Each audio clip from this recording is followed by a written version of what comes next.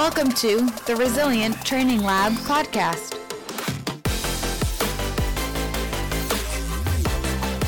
Welcome to our next episode of the Resilient Training Lab podcast. I'm your host, Ryan, here with Coach Paul and also Eric. So welcome, guys. Thank you. Glad to be back on. Yes, Eric is one of our favorite guests. And today we're going to get to talking about how do we know what we know. So this is a pretty nuanced topic. We're going to start out with some definitions of some words that are going to come up throughout the course of the episode.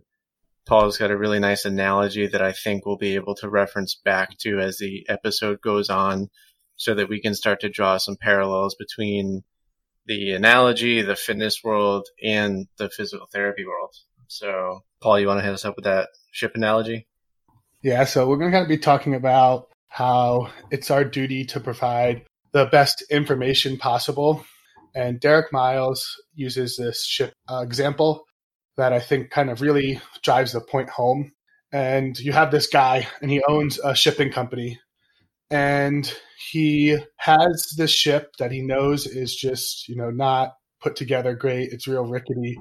But he, buys insurance and starts selling tickets, and people have this voyage that they go across this big journey, and he sends them on the rickety ship, and the ship sinks, right? And everyone would agree that that guy's an asshole, and, he collects his insurance money, and he didn't really care about the people that he put on the ship because he knew he would get paid either way, right?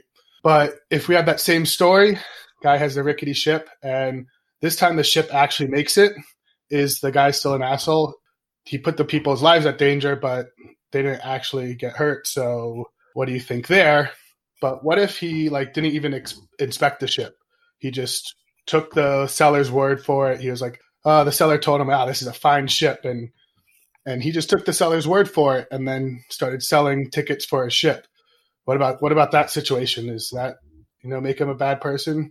I think the big moral of the story is that we don't want to be putting our clients on rickety ships. We want to be making sure that the ships we put on our clients, because we are leading them on a journey, are safe and sound. Yeah, so I think when we reference back to this analogy, what we're looking at is it the responsibility of the person who owns the ship to make sure that it is safe to transport these people? And if he doesn't research the safety level of this ship, does it all come back to him? And so the parallel that we see with the fitness world is the trainer has the responsibility to make sure that they are giving their clients the tools that they need to be successful. They are putting them onto a safe ship rather than a rickety ship. And I think we could also see some parallels with the physical therapy world. So Eric, in terms of a physical therapist, what would be the comparisons you would use to apply this analogy? So what would be the rickety ship in your perspective? Yes, I suppose that would be any intervention we would provide for the patient in front of us. And I think for these analogies, physical therapy and strength and conditioning parallel pretty well. It's just perhaps the stakes are a little bit higher in physical therapy because of just the role of the healthcare provider and what we're working with in terms of pain or dysfunction of some sort versus perhaps more health and wellness directed goals. So the analogy works in both settings, but basically I would say that the stakes are a little bit higher in the physical therapy realm. But the ship itself, that could be any intervention that we choose to do, whether that's patient education or and a selected exercise for a specific reason, or some other, maybe a little bit more of a passive modality like dry needling. The responsibility falls on the clinician to know what the risk and benefits are and what the effectiveness and other stuff that we're going to talk about in a little bit is regarding that and so on. Yeah. So again, back in this ship analogy, let's say that this individual wants to have his ship inspected, but he hires, the Yelp of ship inspectors, and they're just going to give him a passing rating as long as he gives them money, and they actually don't know anything else about the safety of this ship. So that would be sort of a lower quality way to justify what he knows of the safety of his ship versus spending a ton of money to have it properly analyzed by somebody who knows the ins and outs of the exact model of ships that he has, which would be a very high quality, right? To know that the ship that he's putting people on are safe. And so when it comes to trainers producing programs for their clients or a physical therapist having a plan of treatment for their patient, we really need to take a look at how we're justifying what it is we're having these people do. We need to make sure that the ship is sturdy, the ship is safe, or the program is efficacious. Is that the word that we're gonna use today? So that's how you say it too. Good job. Good job. We're in over our head with all the E's and the F's and the C's today. All right, so we're looking at how efficacious of a justification we're using. So, Paul, you have some definitions, right? Yeah. So when we kind of look at any research or any method that has been researched, you can kind of look at its effectiveness or its efficacy. So when you're looking at efficacy and effectiveness, these two words are often interchanged, and they do actually have like slightly different meanings. And when we're looking at specifically in terms of like research and effective study, we're looking at kind of a study that is more applicable to the real world and has kind of less confounding factors and less stringent inclusion for the study, and just kind of is going to look at a more kind of real life application, whereas an efficacy-based trial is going to be more stringent, and it's going to be more in like that research setting where you kind of have that random controlled trial that you're used to seeing, where they're controlling for all the other variables and they're testing against a placebo. So that's going to be the big difference there. And we'll talk about some pros and cons and talk about how that applies to everything. Awesome. So, Eric, when you're looking at new research in the physical therapy world, are you specifically looking for examples of efficacy? It depends on where we're at in terms of that intervention or whatever we're talking about in the scenario. So just to rewind a little bit, going back to the ship analogy, the point of that analogy is what is the responsibility of that person in terms of, knowing if that ship is rickety or not. And what we do to find that out is we read research articles and talk to other people, and we formulate an opinion on what's going on. And we try to keep that grounded in some level in science, because that gives us better confidence to basically be less wrong. And so science goes through sort of a process, especially in this world of health and fitness and physical therapy, where the first question we want to ask is this thing that we're doing safe? And then the next question we might want to say is it efficacious? So does it work in a controlled setting? And then the next step after that would be more like, is it effective, to say what's normally being performed instead of that? So does it work in a more of a general sense? And then we could ask, is it effective in various populations? So can I use this intervention with different people in different scenarios? So when you say, like, when I read research and do I look for if something's has good efficacy versus effectiveness, it depends where it is on that spectrum. So some stuff like exercise, for example, there's a lot of research on that already. So rather than see if something has good efficacy, I might want to know it's effective for me to use with a lot of different people that might walk through the door. We've kind of already established in some level that in a semi-controlled manner, as much as you can control exercise research, it could be effective for a couple different conditions. And then we might want to know, or it has efficacy for a couple different conditions. And then we want to know if that is now effective in the clinic. And then we want to know if that's effective with different people that might have the same condition. So it's complicated. Right. And so when it comes to this analogy of, again, just the rickety ship and it being the responsibility of the owner of the ship to make sure that it is safe for these people to travel on, or it is the responsibility of the trainer and the physical therapist to make sure that what they're asking their client or patient to do is both appropriate, effective, and safe for the person to do, we can kind of run into a scenario where when we're combing through the evidence, another analogy that's going to illustrate this is, let's say we have a group of people who are looking at 4 identical brown socks, and they're being told left and right, sock number 1 is going to be a lot softer than the rest, or sock number 3 is browner and has a better quality of a color. And they're forced to argue over which of the 4 socks is going to be the best one. And they do this and they come to their own conclusions about which sock is the best. And then it's revealed to them that all 4 socks are exactly the same. And some people, when they're presented with that scenario, are willing to accept that they were inaccurate with their information. They didn't justify the awesomeness of their sock based off of something that was factual. And there are others who will argue tooth and nail that their sock is in fact different, even when presented with evidence of the contrary. And so I think that's something that we see a lot of in both physical therapy and the fitness world, where there might start to be some new evidence or some information coming out that contradicts some beliefs that are held very close to either a clinician or a trainer's heart. And they have a very difficult time coping with that and sort of letting what they once thought to be true go and reassimilate new knowledge into their practice or their protocols. Yeah, so that's kind of just one of our human biases. And even more so if you have 4 identical socks that you don't even say there's anything different. You just say, hey, pick one of these 4 socks. And someone picks it, they're going to defend why they picked it to their grave when you tell them that they're all the same socks. They'll try and tell you that they're not, and they'll make up a story about why they picked that sock. And so confabulation is what it's called. And it's just one of the things our human mind does. So it's something that we need to be aware of and actively trying to push against, because if we just go about our day and don't really think about it, we'll fall into this trap a lot. So we have to be kind of aware of our thinking about our thinking.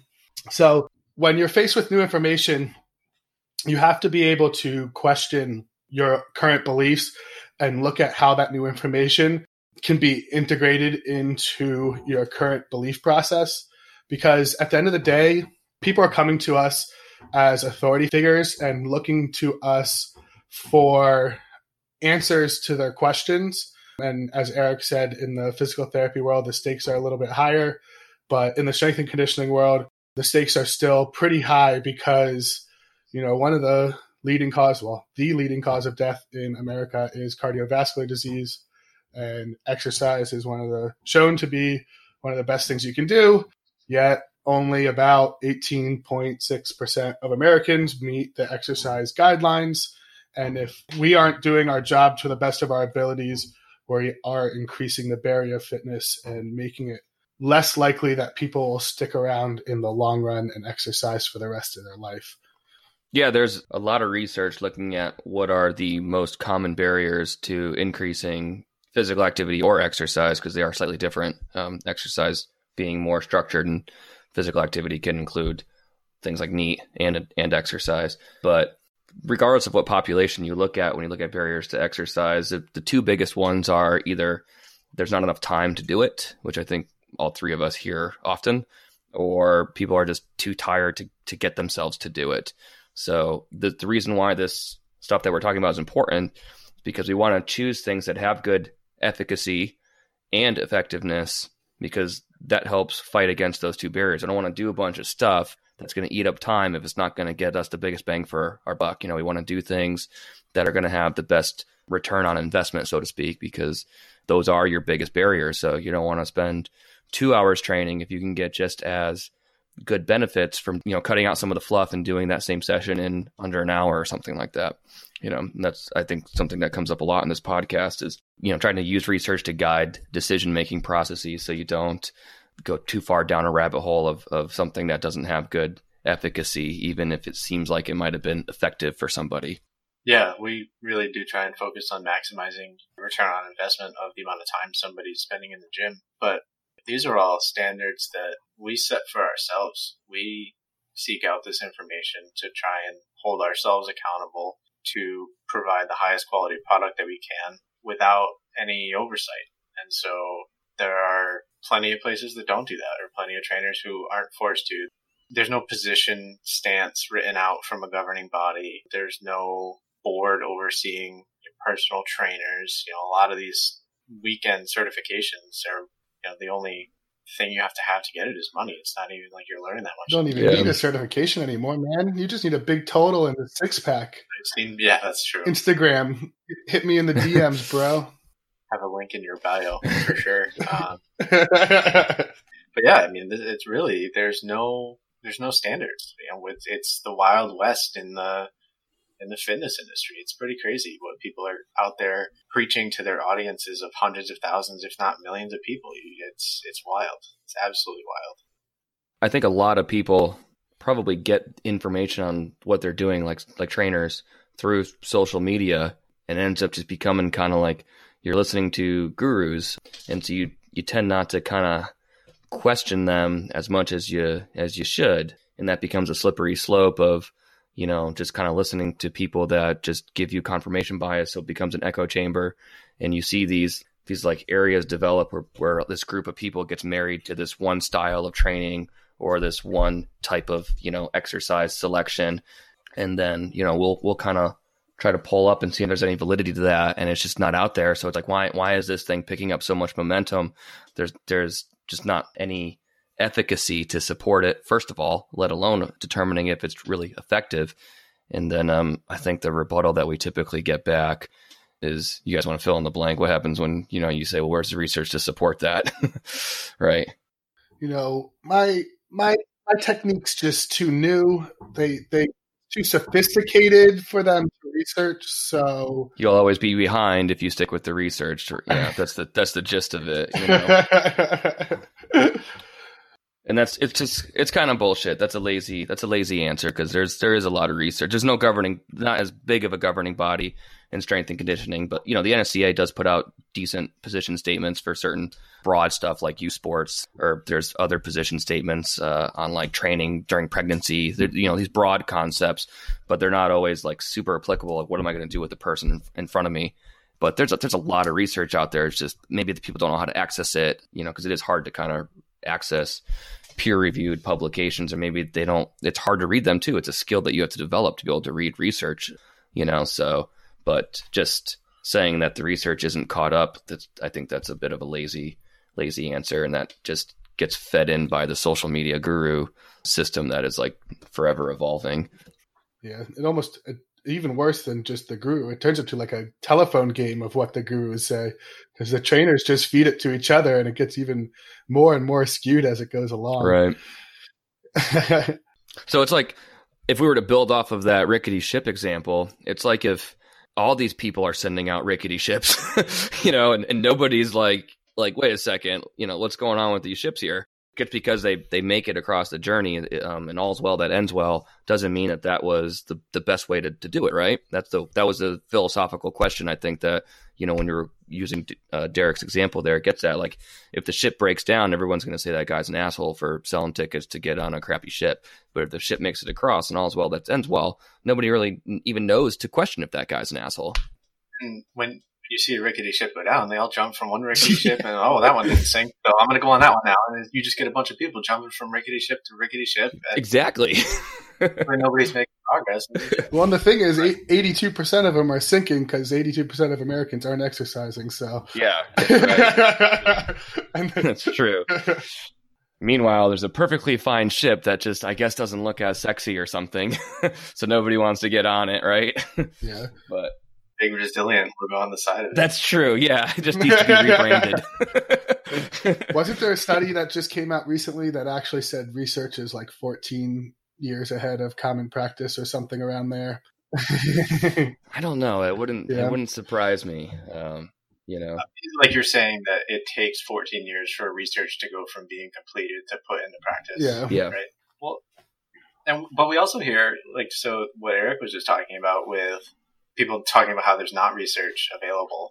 You'll also hear at the same time, you could find research to support everything. And so I think that's why we're having this conversation, is because if, you know, somebody cherry picks a couple studies that were, you know, self-selected surveys from 50 years ago promoting the effectiveness of whatever, X or Y, that shouldn't be held to the same standard. That is not evidence to the same standard as something that may be incredibly recent, like a recent meta-analysis that looks at maybe 100 studies with 50,000 different subjects. Right. Yeah.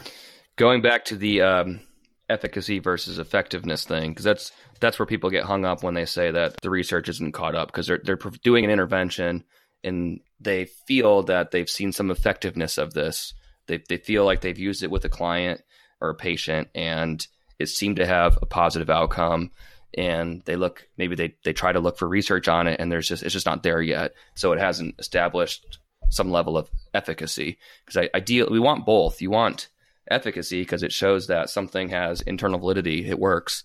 But then you also want to have some level of effectiveness so that you can actually utilize that in the real world, right?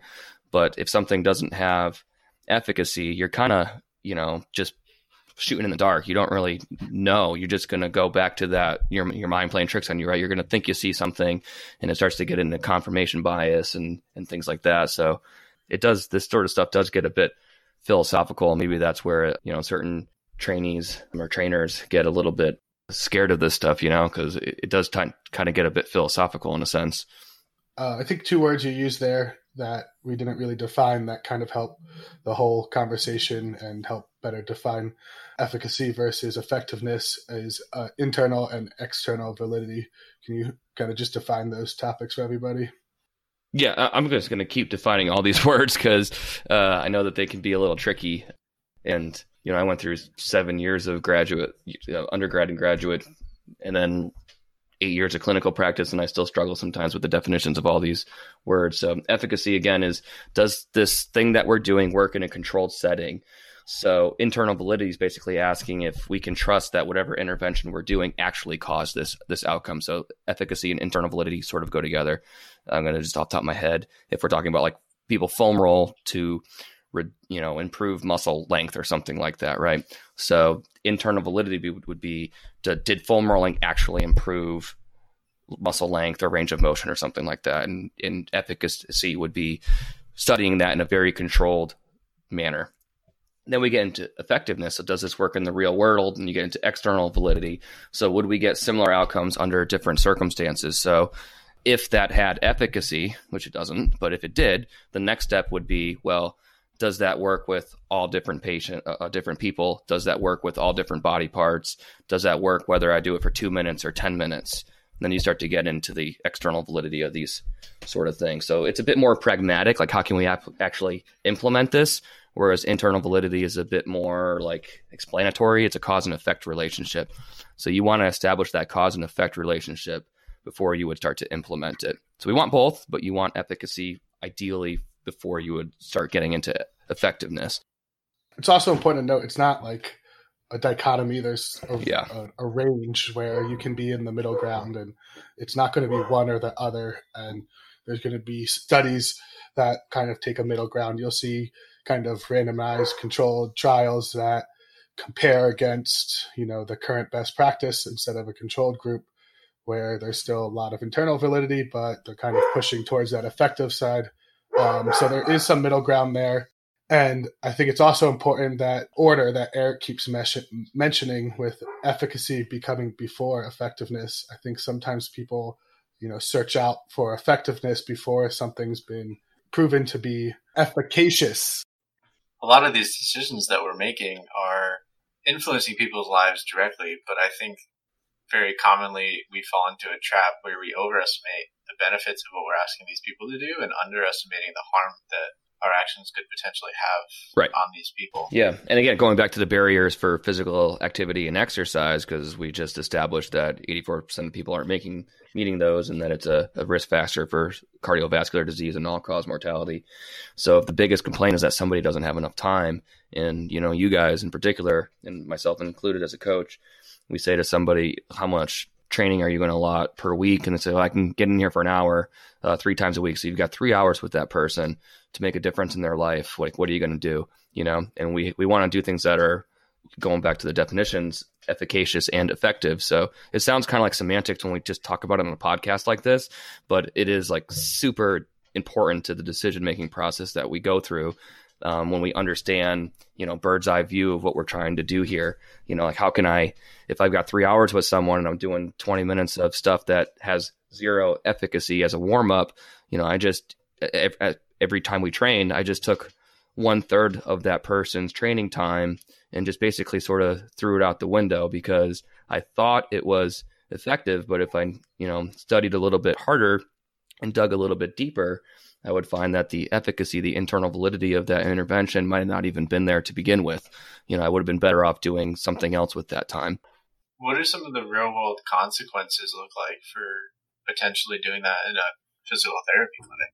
Yeah, so we talked a little bit about this sort of stuff on the low back pain podcast when we started talking about nocebos or connecting dots that might not necessarily be connected. So if someone comes in with low back pain and I do an intervention that, if I knew the literature, has low efficacy, so doesn't seem to have a cause and effect relationship or doesn't have good internal validity with helping to reduce that pain, but I do that intervention 1 or 2 times a week for a couple weeks and someone gets better, I'm going to look at that and say that this intervention was effective for reducing this person's pain.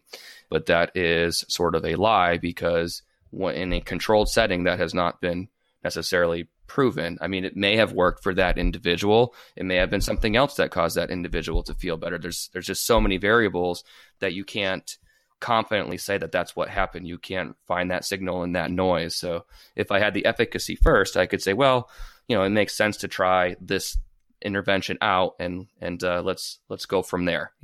So that's sort of the implementations. And in the case of something like low back pain, if I were to do something with low efficacy and it helped get that person better, so then that person now thinks that that's an effective intervention. If they develop low back pain again, what's the first thing they're going to do? They're going to go back to possibly paying out of pocket or using time out of their day to receive this treatment that may not really do what we think it actually does. So that's why this stuff is pretty important. And so if we're looking at the same thing in the gym, Paul, I don't know what your thoughts are if you necessarily agree, but what I'm looking at when it comes to what we provide at Resilient, right? It's if somebody is not with us and they are training with a trainer and the trainer is not choosing efficacious methods of programming, this person could potentially be turned off from training with us in the future, training or lifting weights in general, right?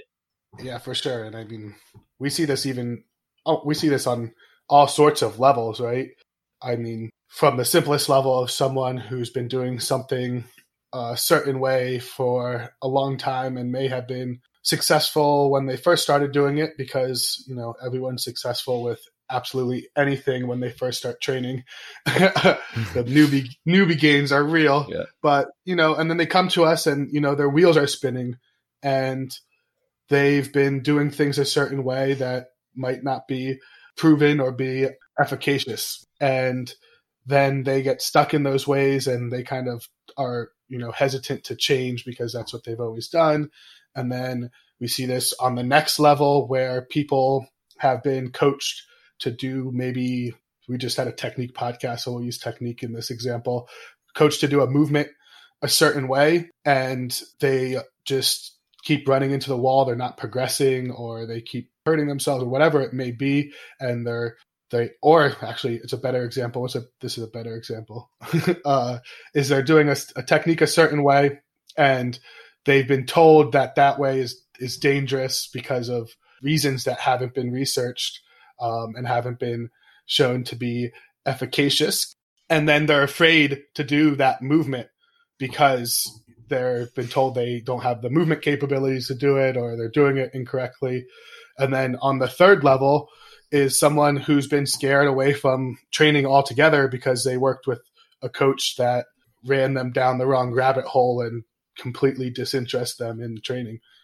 Yeah, so I mean, I think those are 2, potentially 3 really good examples. And that ties back to the brown sock, right? These people are attached to brown sock number 1.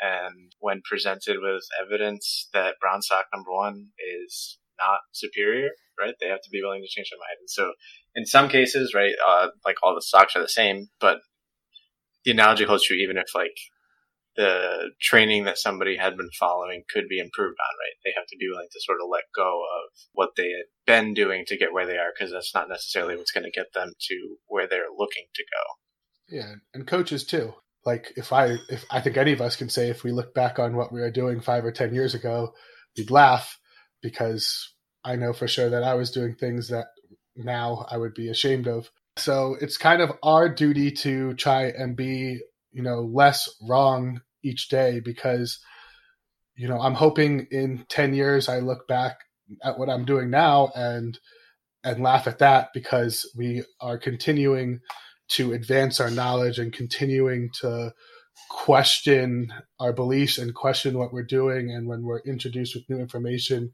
being able to put that into our current principles and adjust accordingly, and having kind of like virtue in our pursuit for knowledge, and not just adopting knowledge without checking it out first yourself. Yeah, I think you have to we sort of embrace that aspect to this, because it's not that science has all the answers, because science does not have all the answers, and it's constantly evolving, and it's open to its own biases for sure. But I think if you sort of try to be less wrong constantly, you will find that you have more confidence in what you're doing. And to what you're saying, Paul, you sort of naturally evolve with science instead of like always trying to stay ahead of it, and that starts to get into like doing things just because they're trendy, or because they're kind of like the new thing, or the shiny, going after the shiny new object sort of stuff. Right. So yeah, I like that. Yeah. What works is usually boring, unfortunately. Yeah, but I know, I hear that too. And, it's just like always like you got to know the basics. Now we sound like old coaches, I think. Because we're like telling all the other coaches and therapists and stuff to just get really good at the basics. But people don't respect the basics enough. And that doesn't mean that it has to be boring. I mean, you guys, make things fun, right? I mean, nobody that I know, any client resilient, has been like, yeah, I've had great results, but it's just so boring. I can't do it anymore. It becomes fun in all the other aspects, because we are humans. So it's not like we're just, doing an input and an output, which is kind of probably what it sounds like with this conversation. But you do the stuff that has good efficacy, even if it's boring, and then you make it fun and engaging in other ways, Well, like making progress, I think. Yeah, progress is definitely one way, but it doesn't get likes on the gram, though. How are you going to get all the likes and follows? I guess I don't care about that. We need props and stuff that no one's ever seen before to get the likes. You just need to get some sick screenshots of your leg veins while you're squatting 605 or whatever it was. That's right. Well, I think Ryan brought up the real thing there is progress. That's really going to be what makes people buy in the long run. And that's something that we've kind of talked about in the past. You can make progress with things that don't have efficacy, though. It's like you said, the newbie gains, right? So somebody can go to a trainer and do a bunch of stuff that, to us might look kind of silly, or we might at least think there's a little bit of a better way, but they get results out of it. And so that feeds back into that loop of like, this must be great. And then you present to them with the facts that actually this isn't the best way to do this. And it goes back to the brown sock thing, right? So, progress for, I think, more advanced trainers, which we definitely have trainees that are more advanced. When they see progress, they really get, we really know it's because of whatever system we've put in place. But when it comes to some of the newbie stuff, you can get progress whether you're doing things with good efficacy / effectiveness or not sometimes, So again, knowing the literature gives us more confidence that these aren't just newbie gains, but they're going to continue to see progress beyond that, right? Yeah, and oftentimes I hear arguments from other trainers saying, like, hey, if it works, it works. Progress is progress. Like, can't argue with progress. And then you may bring up the conversation of, well, there might be a better way to do it, and then they get into, how do you know there's a better way to do it? And this is how we know the research. If it works, it works is like the anti like science. That's the rickety ship guy, right? He got across. So if it worked, it worked. Well, you're kind of an asshole though, dude. So. And I don't know. I guess it's what you put into it, though. We're passionate about this stuff, and we use our free time to do these sort of things. So I guess that's part of it too. And to continue on what you were saying about making progress, I think that's a really good point. That I think the easiest example of is like a 14-year-old, right? They're going to get stronger no matter what they do, just because that's the speed camps. That's a perfect example, right? You see all the speed camps, and like every 14, 15-year-old. is like, burning through ladder drills and getting faster and buffer, but they're just hormonal teenagers that are responding to, they're primed to respond to any input, right? And then they go to like their D1 college, and the coaches there are just gonna just hopefully probably just gut that and have to start over with the basics, so. And I think that's where we can kind of highlight what we do as being different, where it's like, how many people can you help, or for how long can you help them, right? It's like, how many people can make progress in their first few months in the gym. I've seen clients doing a lot of things that I didn't agree with, who made a lot of progress those first few months, but at what point does that trainer then lose the ability to help them? So again, referencing back to the rickety ship, it's like, you can be on a rickety ship and not know it and get across the Atlantic a few times, but eventually, the statistics aren't in your favor. And so the more you can stick to both the efficacious and the effectiveness, right? So it's like, if we can focus on that stuff, we're just able to help people more consistently over longer periods of time. How many other places could a guy like Carlos go for programming and be able to make progress? It's pretty small. That's what you just touched on, Ryan. That's a good question I'd like to ask you guys, because if someone comes into me for physical therapy, and a lot of this happens a lot, they're requesting an intervention that might not have great efficacy. Maybe they know somebody that found it to be effective, or maybe they've had it in the past. For whatever reason, they want to do something that I might not typically do. I kind of have to either educate around that and see if I can maybe get a change in their belief structure on what else we might want to do, or I have to give a little bit. I'll do a little bit of that, and let's do a little bit of this stuff that I find to be useful. So I kind of dance around that stuff all the time. But if you guys get, and I know this happens, you get new clients in and they want to spend 30 minutes foam rolling or doing all this other sort of stuff that you might not normally program in because you don't think that the efficacy and effectiveness is there. What those conversations look like, 'cause that's the humanistic part of this whole thing. Yeah, it's a very similar situation where you need to educate them, but you can't just tell them they're wrong off the bat and like just throw it in their face and be like, oh, the research says this, you're wrong, because then they'll just leave. Yeah.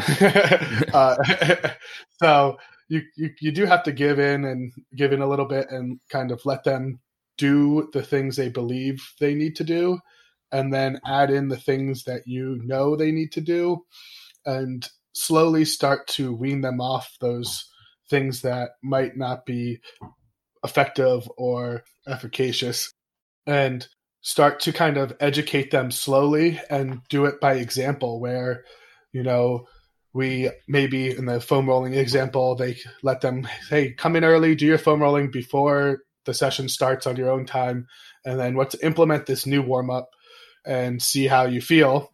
And they feel pretty good. Maybe we get them to foam roll 5 minutes less, and they're like, oh man, I still feel good. And eventually they're not foam rolling at all, and their warm up's down to just 5 minutes, so they can spend the next 55 minutes working out.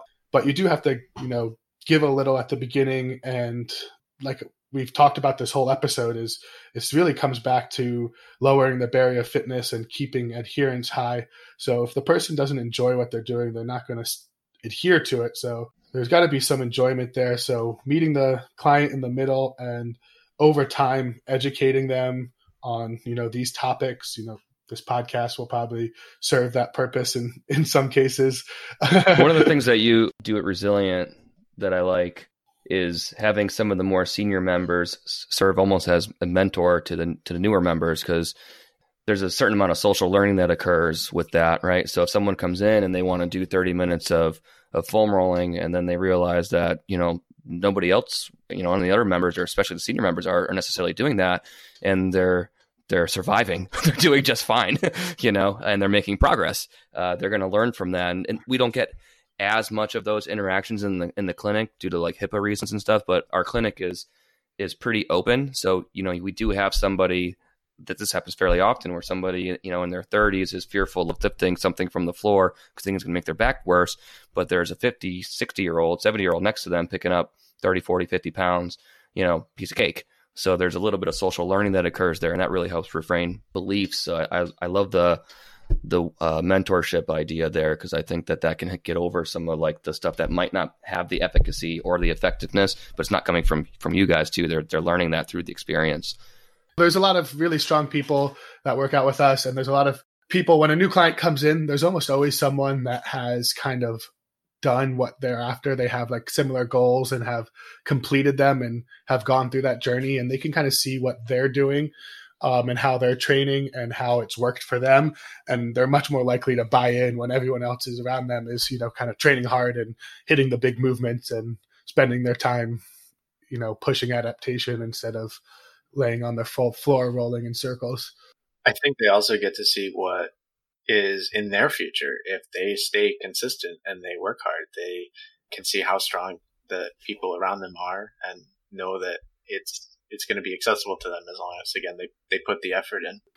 And that's it for part 1 of our effectiveness versus efficacy podcast. This is a topic that we feel so strongly about that we ended up rambling on for about 2 hours and had to break it up into 2 parts. So be sure to join us next week as we continue this discussion.